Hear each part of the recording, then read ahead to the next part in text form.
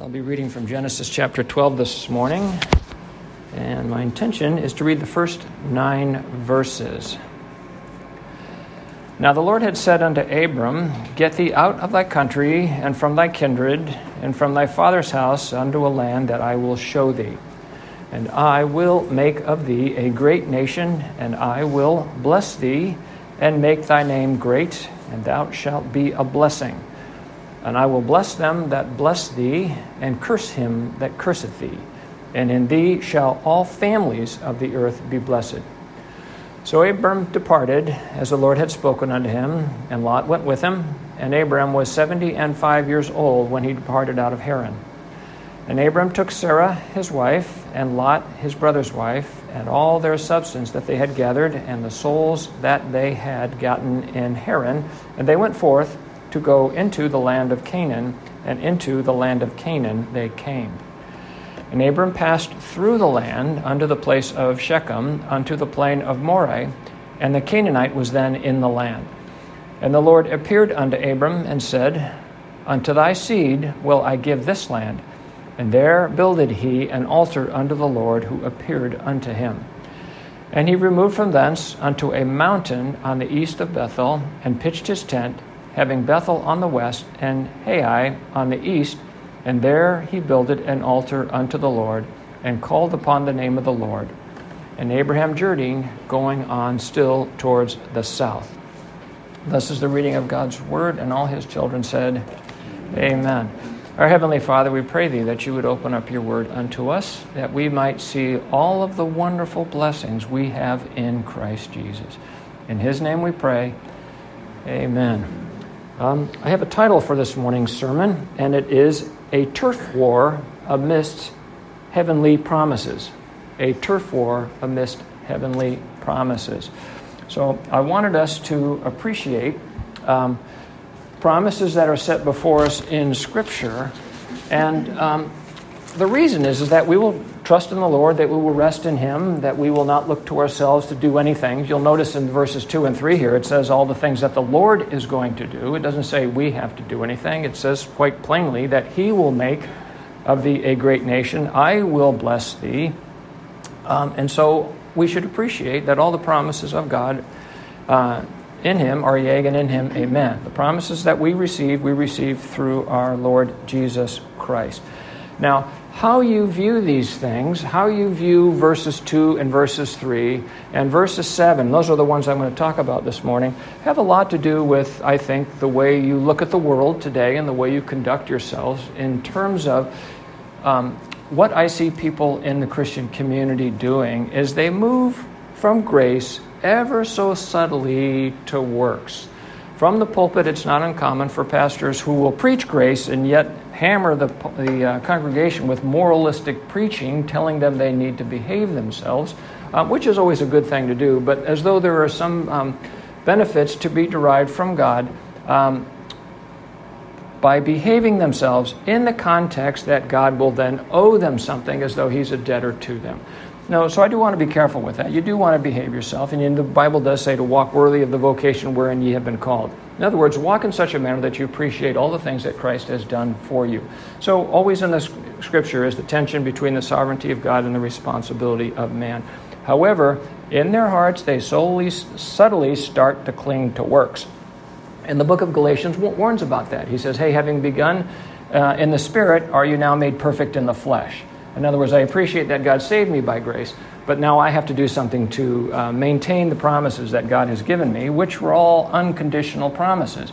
And so if you walk away from anything this morning, it would be simply this, that you are saved by grace alone, by faith alone, in Christ alone.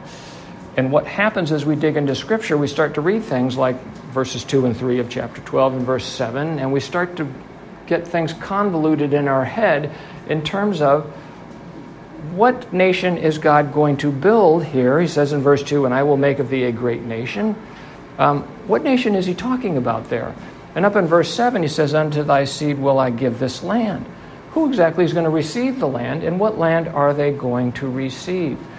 And so how you understand that and appreciate that will color your view of eschatology, which is not that big of a deal with the exception of this.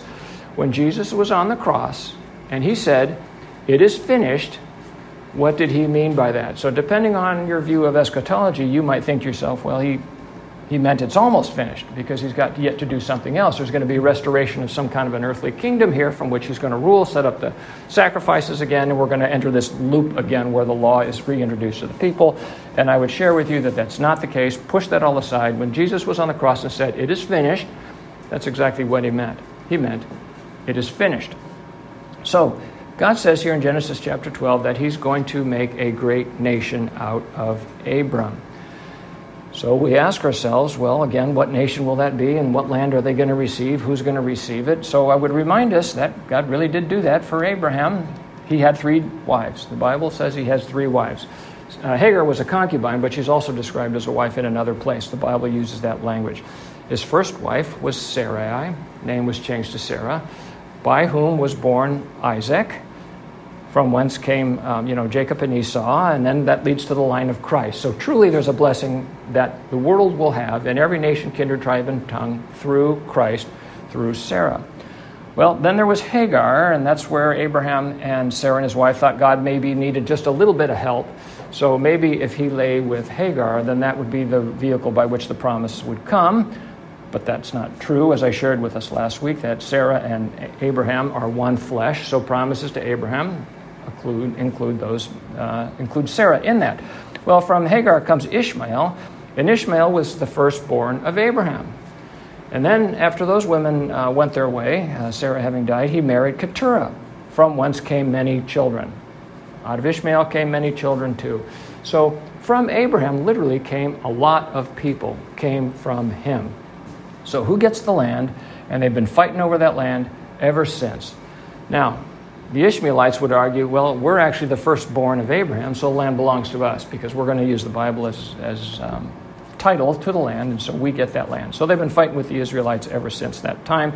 The Israelites would say, no, the promises were Abraham, Isaac, and Jacob, and you need to be part of that fleshy line if you want to have the benefit of the promises that God gave you.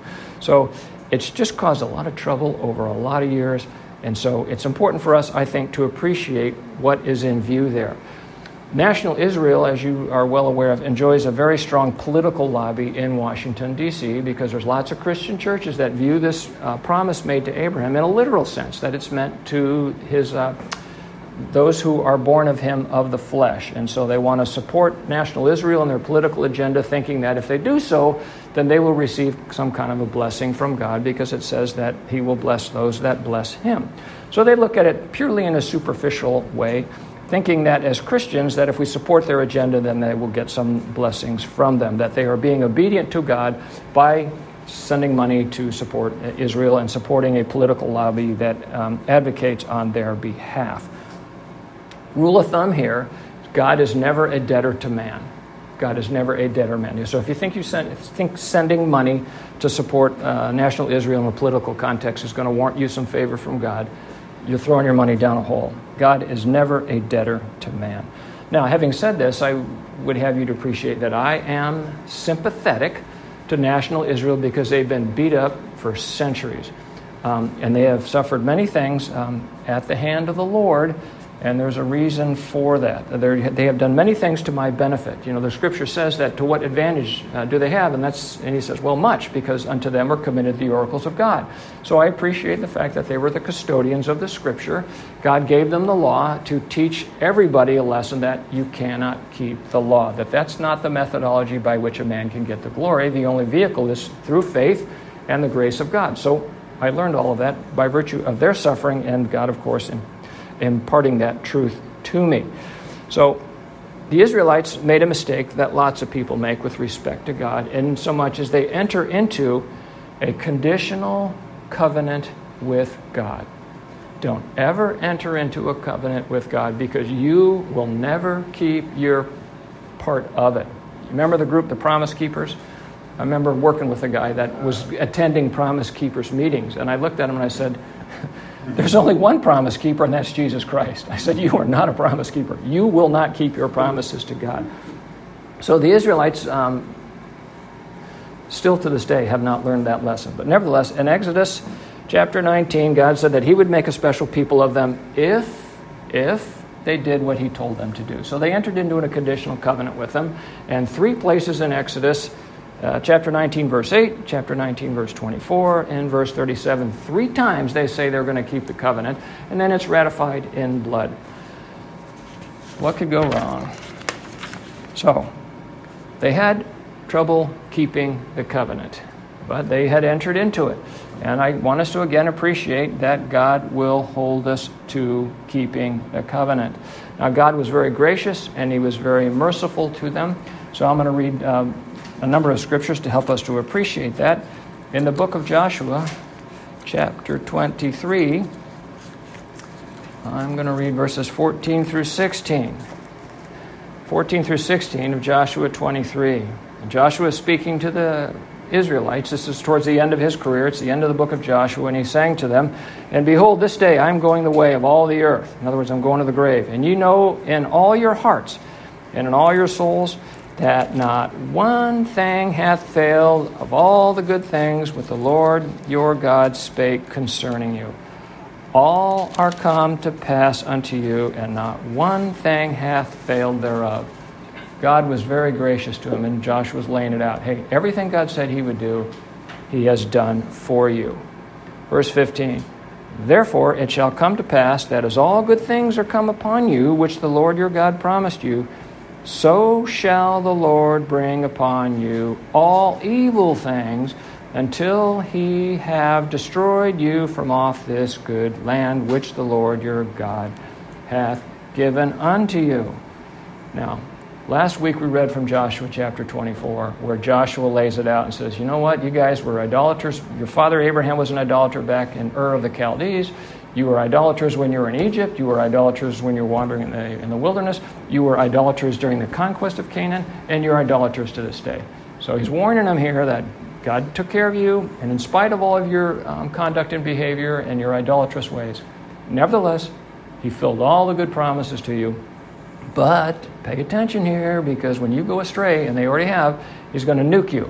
Verse 16, "When ye have transgressed the covenant of the Lord your God, which he commanded you, and have gone and served other gods, and bowed yourselves to them, then shall the angel of the Lord be kindled against you, and ye shall perish quickly from off the good land which he hath given you." The people that hold to Genesis chapter 12, verses 2 and 3, as though that's an eternal promise to national Israel, will not read verses 15 and 16. They'll read verse 14 and they'll stop there and they won't read the rest of it. That, hey, these guys were in a conditional covenant. It's a two-edged sword. You'll be blessed if you keep it, and you will suffer if you fail to keep it. So in Deuteronomy chapter 28 and verse 63, Deuteronomy 28:63, the Lord says, "And it shall come to pass that as the Lord rejoiced over you to do you good and to multiply you, so the Lord will rejoice over you to destroy you and to bring you not, and ye shall be plucked from off the land whither thou goest to possess it." So again, the Lord is warning him here. This one in Deuteronomy is Moses, the other one is in Joshua. And so we should appreciate that the Lord will deal with them according to the way that they, whether or not they are obedient to him. I'm going to look at Deuteronomy 28:63. I think I just read that. I'm sorry. So again, we need to appreciate that when God makes a promise with somebody, he will keep it, and that includes the downside of the covenant. Now, in spite of the fact that they were idolatrous people, nevertheless, God gave them all of the land that he said he would give them. In Joshua chapter 21, verse 43 to 45, the Lord says through Joshua, he says, "And the Lord gave unto Israel all the land which he sware to give unto their fathers, and they possessed it, and dwelt therein. And the Lord gave them rest round about according to all that he had sware unto the fathers, and there stood not a man of all their enemies before them. The Lord delivered all their enemies into their land. There failed not aught of any good thing which the Lord had spoken unto the house of Israel. All came to pass. And so we should appreciate that whatever troubles national Israel has to this day, whatever political troubles they've had in the world, is rooted in the fact that they did not keep their end of the conditional covenant. Deuteronomy 28 will just really make you unhappy to read. It's got many blessings for obedience and lots of curses for disobedience. So both of those applied to them. So if we were to put all that aside and just ask ourselves, okay, so what was the Lord talking about? What did he promise Abraham? Does that apply to us? What land are we going to inherit? What kind of people are in view? Is it Palestine? We know that Abraham walked all through it. He lived in it, and he was buried in Palestine.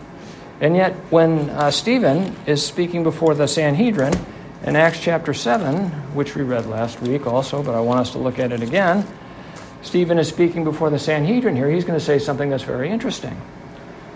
Then said the high priest, are these things so? The high priest is questioning Stephen, and he said, men, brethren, and fathers, hearken. The God of glory appeared unto our father Abraham when he was in Mesopotamia before he dwelt in Haran. We can all agree on that. God appeared to him, he brought him out. Then said unto him, get thee out of thy country and from thy kindred, and come into the land which I shall show thee. Then came he out of the land of the Chaldeans, and dwelt in Haran, and from thence, when his father was dead, he removed him into this land where ye now dwell. Okay? He brought Abraham right where we are standing this day. Abraham came into the land right where we are all standing. We're having this meeting here in the land that Abraham came to. And then he says in verse 5, and he, meaning God, gave him none inheritance in it. No, not so much as to set his foot on. Yet he promised that he would give it to him for a possession and to his seed after him, when as yet he had no child. Now, there's a real cognitive disconnect there.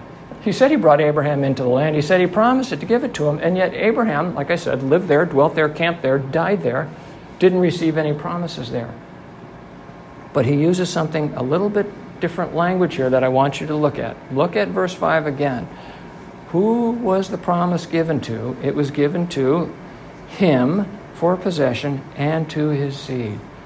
Him and his seed. There's a slightly different twist there, and so we should appreciate that. So, again, Stephen is saying here, hey, I know he lived here, and I know he passed through all the land, but he didn't receive the inheritance. Not so much as set his foot on it. Well, didn't he walk through it? Didn't he live in it? But yet he says he hadn't set his foot on it. So now we should appreciate, when we read in the book of Hebrews, what is written there. Clearly, the promise God made to Abraham is something different than what people think it is. So Stephen is throwing these guys on their head in terms of what they believe. So again in Hebrews, I'll pick it up in verse 8. We read this last week, but now we're bringing other truths out of it. Hebrews 11:8. By faith Abraham, when he was called to go out into a place which he should after receive for an inheritance, so he was called to go to a place where he would receive an inheritance. Stephen has said he was there but didn't receive an inheritance. Obeyed, and he went out not knowing whither he went. By faith he sojourned in the land of promise as in a strange country. See, he's supposed to inherit it, and yet he's a stranger in it. Dwelling in tabernacles with Isaac and Jacob, and heirs with him of the same promise. For he looked for a city which hath foundations, whose builder and maker is God. Clearly, he's looking for something different than what might be found in the land of Canaan. Then he goes on through faith. Sarah also herself received strength to conceive seed and was delivered of a child when she was past age, because she judged him faithful who had promised. Therefore sprang there even of one of him as good as dead, so many as the what?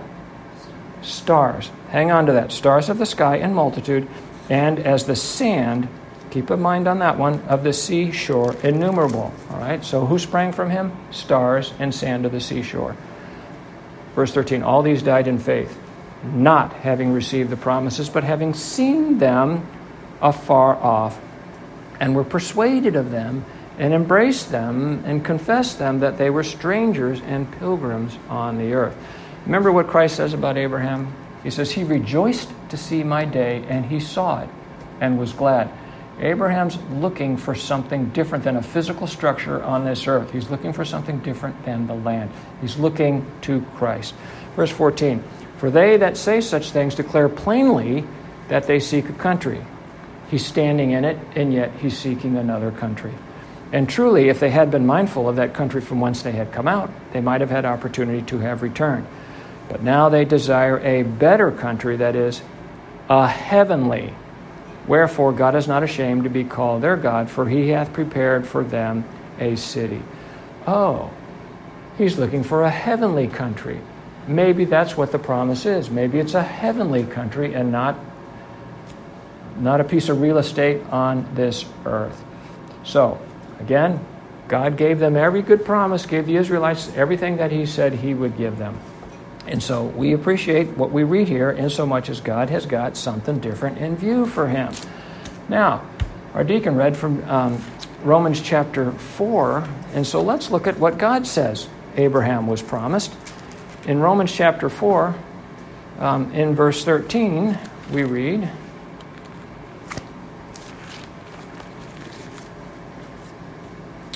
for the promise that he should be the heir of Palestine was not to Abraham or his seed through the law, but through the righteousness of faith. No, that's not what the promise says. It says, for the promise that he would be the heir of the world. That's the Greek word is cosmos. Clearly, God promised something different to Abraham than what we understand it or what most people understand it to be. As a pastor I used to sit under once said, people are always trying to shortchange Abraham. They're trying to give him a postage stamp piece of land, and God says here in Romans 4:13 that through faith he would inherit the cosmos. He would inherit the world. So I think we can appreciate that he is going to be an heir of the new heaven and the new earth, because Hebrews 11 just shared with us very plainly that they're seeking a heavenly country. They're seeking a heavenly country. And they're not seeking something on this earth. Now, in Galatians chapter 3, verse 8, the Lord tells us that the gospel was preached unto Abraham.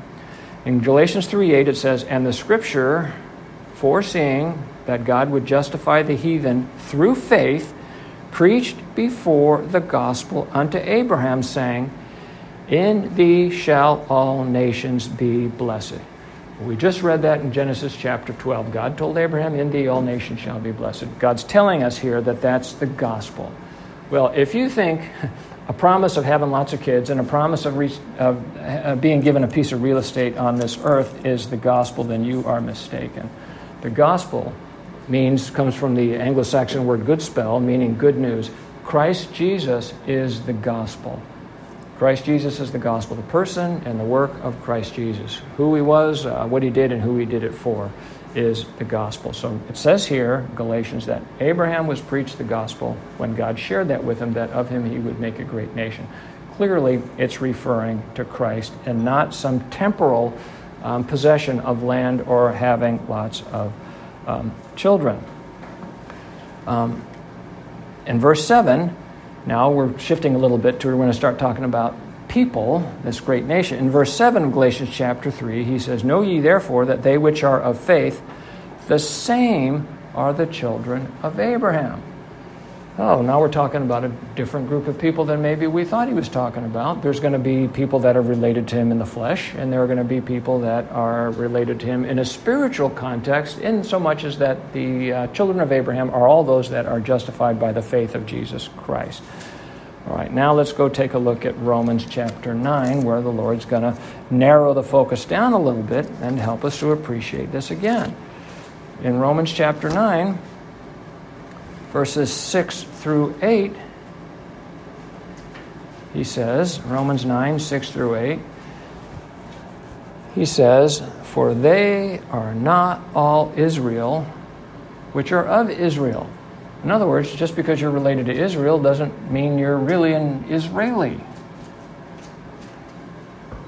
In Romans 2, he says, a Jew is one who is circumcised in the heart and not in the flesh. So he's reiterating that point. Not all Israel. They are not all Israel which are of Israel. Neither because they are the seed of Abraham are they all children, but in Isaac shall thy seed be called. Oh, okay. Right now he's just eliminated Ishmael. He's eliminated the child born of Hagar. He's just eliminated everybody born of Keturah. And he's even narrowing it down here in a spiritual context. It's just because you're an Israeli doesn't mean you're part of God's spiritual kingdom. So I'll keep reading here. Verse 9. For this is the word of promise. At this time I will come, and Sarah shall have a son. So the Lord is narrowing it down here, and I want us to appreciate again that the promised child was Isaac, and that is through whom the seed shall come. So you have, in this context, you've got two possessions of land, and you've got two groups of people, two nations, both from Abraham. You've got national Israel, which is of the flesh from Abraham, and you've got spiritual Israel, which are the children of promise. You've got those that are circumcised in the flesh. You've got those that are circumcised in the heart. You've got a political organization and kingdom, and then you have Christ's church. You have those that are part of a works-based covenant, and then you have those that are of faith. You have those that are in bondage, and you have those that are under grace. In Galatians chapter 4, the Lord lays out that very simple truth about those that are in bondage and those that are enjoying grace. In chapter 4 of Galatians, verse 22, he lays it all out here for us. And he says, in verse 22, for it is written that Abraham had two sons, the one by a bondmaid, the other by a free woman. We're not even going to talk about Keturah, we're just talking about Sarah and Hagar. But he who was of the bondwoman was born after the flesh, but he of the free woman was by promise. So he's setting us before here. We've got a fleshy relationship, and we've got a one that is by faith through the promise. Which things are an allegory? Verse 24, for these are the two covenants. The one from the Mount Sinai, which engendereth to bondage, which is Hagar. He's telling us here that Hagar, the Egyptian woman who was a slave, represents the covenant of works, of law. And those are in bondage. He says very plainly, verse 25, for this Hagar is Mount Sinai in Arabia, and answereth to Jerusalem, which is now, and is in bondage with her children. Oh, there's two Jerusalems. No surprise, there's two Israels. There's the fleshy one, there's the political one, and there's the Jerusalem of the earth, which is in bondage. There's the heavenly Jerusalem, which is part of the spiritual Israel, which is above. Verse 26, but Jerusalem, which is above, is free, which is the mother of us all. And so he goes down there in verse 28. He says, now we, brethren, as Isaac was, are the children of promise. So there we have children of bondage and children of promise. Now, what's interesting here now, let's go take a look at some verses in Genesis where he's going to tell Abraham how many children he's going to have. And so in Genesis chapter 13, verse 16, he's going to promise him a lot of children. Genesis 13, verse 16. I'm going to read this whole section here because, again, we're going to see land and we're going to see children. But I'll just mention verse 16 first. He's talking to Abraham, and he says, I will make thy seed as the dust of the earth, so that if a man can number the dust of the earth, then shall thy seed also be numbered. That's a lot of children. As much as the dust of the earth. What did we read in the other sections? As many as the stars in heaven. So let's go look at Genesis 15:6. In Genesis 15:6. And again, a promise of the seed. And he says, and he brought him forth abroad and said, look now toward heaven and tell the stars, if thou be able to number them. And he said unto him, so shall thy seed be. What's it going to be? Dust of the earth or the stars of heaven? Genesis 22:17.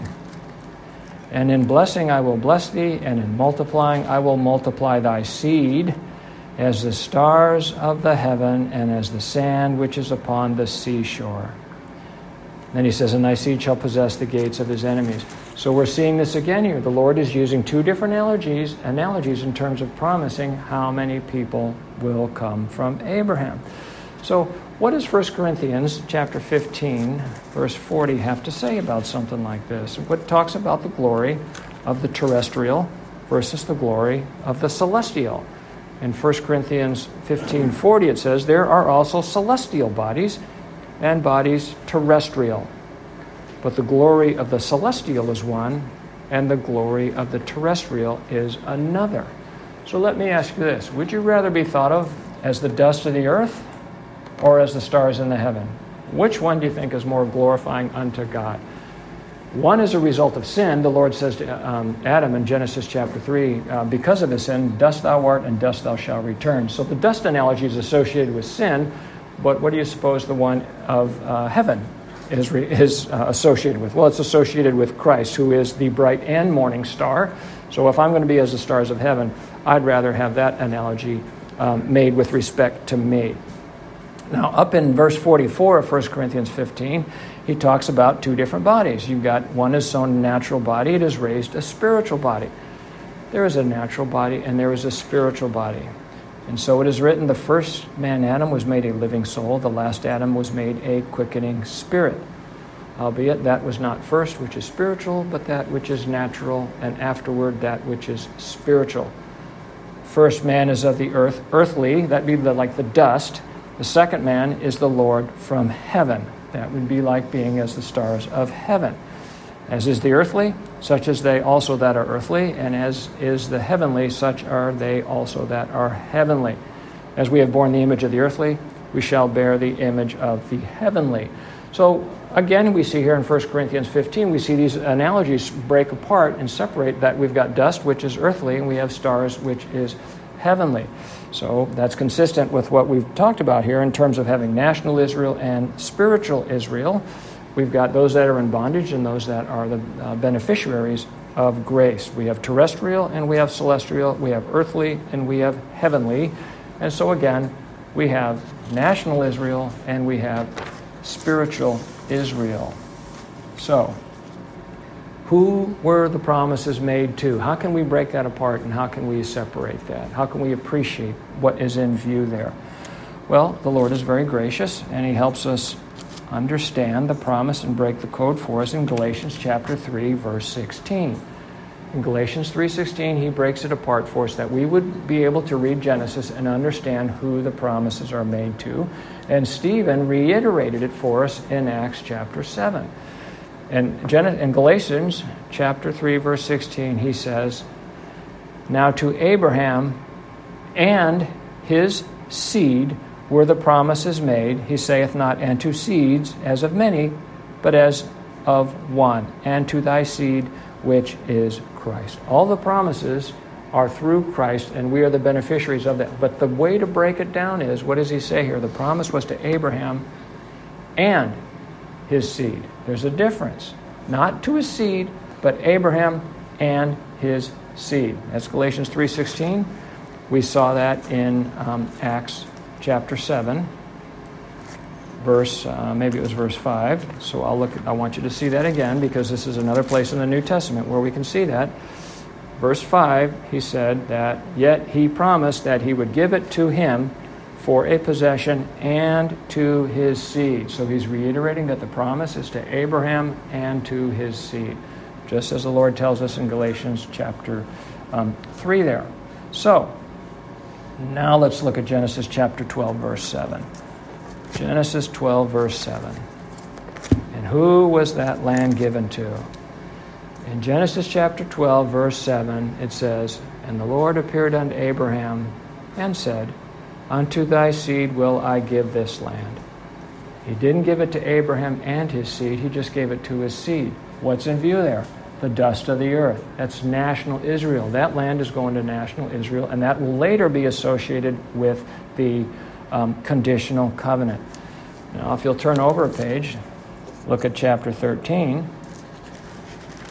I'll read verses 14, 15, and then I'll jump down to 17. In verse 14 of Genesis chapter 13, we read, and the Lord said unto Abram, after that Lot was separated from him, lift up now thine eyes, and look from the place where thou art, northward and southward and eastward and westward. for all the land that thou seest. How much land can he see? There are no dimensions here. Do you notice that? There are no dimensions here. To thee will I give it, and to thy seed forever. This is an unconditional promise, an unconditional covenant with Abraham, where God says he's going to give him something forever. If I can use my fingers as an analogy here, you see how they're interwoven here together. When you read through the Scripture and you're looking for the eternal covenant, you've got to be able to separate the conditional covenant from the unconditional covenant. Genesis 12:7, that's conditional. That land is just a national Israel, and there are going to be conditions which he will later set forth. This one is unconditional. Now in verse 16, he's going to drop down. He's going to talk about national Israel. That's different. And I will make thy seed as the dust of the earth. This is where you're having to separate the two, so that if a man can number the dust of the earth, then shall thy seed also be numbered. Now in verse 17, no dimensions on the land. Arise and walk through the land, the length of it and the breadth of it, for I will give it unto thee. So no dimensions. So when God is making an eternal and a heavenly promise to Abraham, there are no dimensions associated with that land. And again, let's go now look at Genesis 15, verse 18. In Genesis 15, verse 18, again, you have to separate because he's just given him an unconditional covenant, and now we're going to drop back into something conditional. In verse 18 of Genesis 15, it says, in the same day the Lord made a covenant with Abram and said unto him, unto thy seed have I given this land. Notice it's not to Abraham and his seed, it's only to his seed. Unto thee have I given this land, from the river of Egypt unto the great river, the river of Euphrates. Specific dimensions. The Canaanites, the Kenizzites, the Kadmonites, the Hittites, the Perizzites, and the Rephaims, and the Amorites, and the Canaanites, and the Girgashites, and the Jebusites. Physical land with physical people living on it, and guess what? You're going to have to push them off the land. So, again, when you think about the land that the Israelites hold today, it's supposed to go from the river of Egypt all the way up to the river Euphrates, and yet, again, people seem to think that it only includes that little postage stamp. It was much greater than that, and at one point they actually held all the land. I read to you where God said that. You held all the land, I gave it to you anyway. There's a place in 1 Kings where the Lord talks about David going up to recover the borders up to the river Euphrates. So God was gracious to them. He was merciful to them. He gave it to them, but they couldn't hold on to it because they were disobedient to him, so he took them off the land. Now, flip over to Genesis chapter 17, and again, we're going to see the promises are to Abraham and his seed. In Genesis chapter 17, I'll pick it up in verse 7. He says, well, I'll pick it up in verse 6. I'll pick it up in verse 5. I'm sorry. Verse 5. Neither shall thy name any more be called Abraham, but thy name shall be called Abraham. For a father of many nations have I made thee. Isaac has yet to be born. God calls those things which be not as though they were, because it's going to happen. He's also, again, a spiritual kingdom is in view. Verse 6, and I will, God's going to do it, I will make thee exceedingly fruitful, and I will make nations of thee, and kings shall come out of thee. Obviously, that refers to Christians. And I will establish my covenant between me and thee and thy seed. This is an eternal covenant that includes Christians. That's the church. It includes Christ. After thee and their generations, for an everlasting covenant, to be a God unto thee and to thy seed after thee. And I will give unto thee and to thy seed after thee a land wherein thou art a stranger, and all the lands of Canaan for an everlasting possession. I will be their God. God said unto Abraham, thou shalt keep my covenant, therefore thou and thy seed after thee in their generations. Now in verse 10, he's going to shift to a conditional covenant. But that section in there, God is unconditionally telling Abraham what he is going to do. It's to thee and thy seed. As we read in Galatians, he's clearly talking about Christ. So we want to be able to pull those apart. Promises to Abraham and his seed are promises that we enjoy in Christ. Where there are no dimensions, that means the new heaven and the new earth is involved here. If we were to look at, you don't need to turn there, but we read Nehemiah chapter 9 last week, and I'll read verses 7 and 8 again.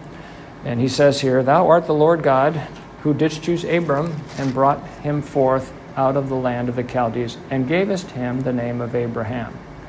and foundest his heart faithful before thee, and madest a covenant with him to give the land of the Canaanites and the Hittites and the Amorites and the Perizzites and the Jebusites and the Girgashites, to give it to thee, I say, to his seed, and hast performed thy words, for thou art righteous.